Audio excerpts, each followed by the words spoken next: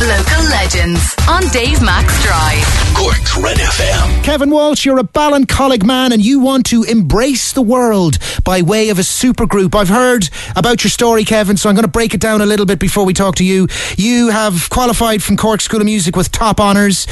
Because you are a man with autism, you find it a little bit hard to reach out and connect with people. Therefore, you've never quite found your groove just as yet. So you've come up with an idea, a project, an autism fundraiser, an awareness raiser, where you're going to gather together people to create a supergroup song with you. Is that the gist of the story? That's the gist of it, and it's an original song that I've written myself. So far, we've a group of 6 wonderful singers from all different mixture of genres. You've Molly Lynch and Caroline Cape in the West End. We've Emma Langford and Stephen Gormley of Moon Looks On, representing the more singer-songwriter folky side of it.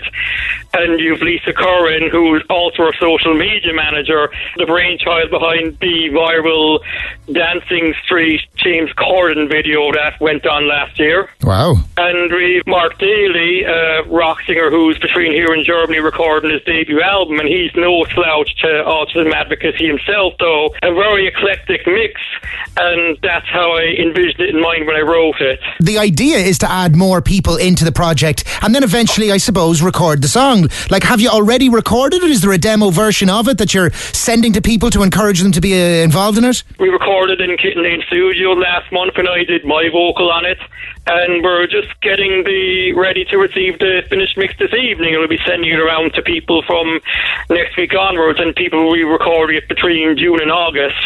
I mean, it is unbelievable. And I know, because I'm looking at your Facebook page, that you're about to appear on Dave Max Drive and Cork's Red FM. Well done, you. That's quite the honour. Thanks. Yeah, I'm joking. Thank you. But you've just off the phone to Colette Sheridan of the Irish Examiner. You'll be in the arts section soon. 2 interviews as well with Lisa Curran of Lisa's Random Adventures, Shauna Pumphrey of Semper Sing and East Cork Music Project. You've raised $2,000 on the Embrace the World funded campaign, so that's a quarter. We only just launched that, funded last week, and we're a quarter of the way there. Wow. And we've lots of rewards too. You can get a personalised cover of me singing any song for any occasion that you so desire. You get an invite to the shoot for the music video, which is written by the multi-award winning Yvonne Collin of Red Sandstone Very Productions. Magic. Okay, right. Now, there's something else I want to get to just before we finish up, because we got a gist of the story. We'll check back in with you as this goes along and wish you well with it. As I Am, Ireland's leading autism charity, is who you're raising funds for and awareness for. What's your experience of having autism? It's a very dichotomous experience, because I find myself I can achieve well very easily. Like, I can go into School of Music, I can get top marks in my exams for years in a row, not a bother. But finding that social groove and getting the cues right, especially because music is all about forming social connections with people.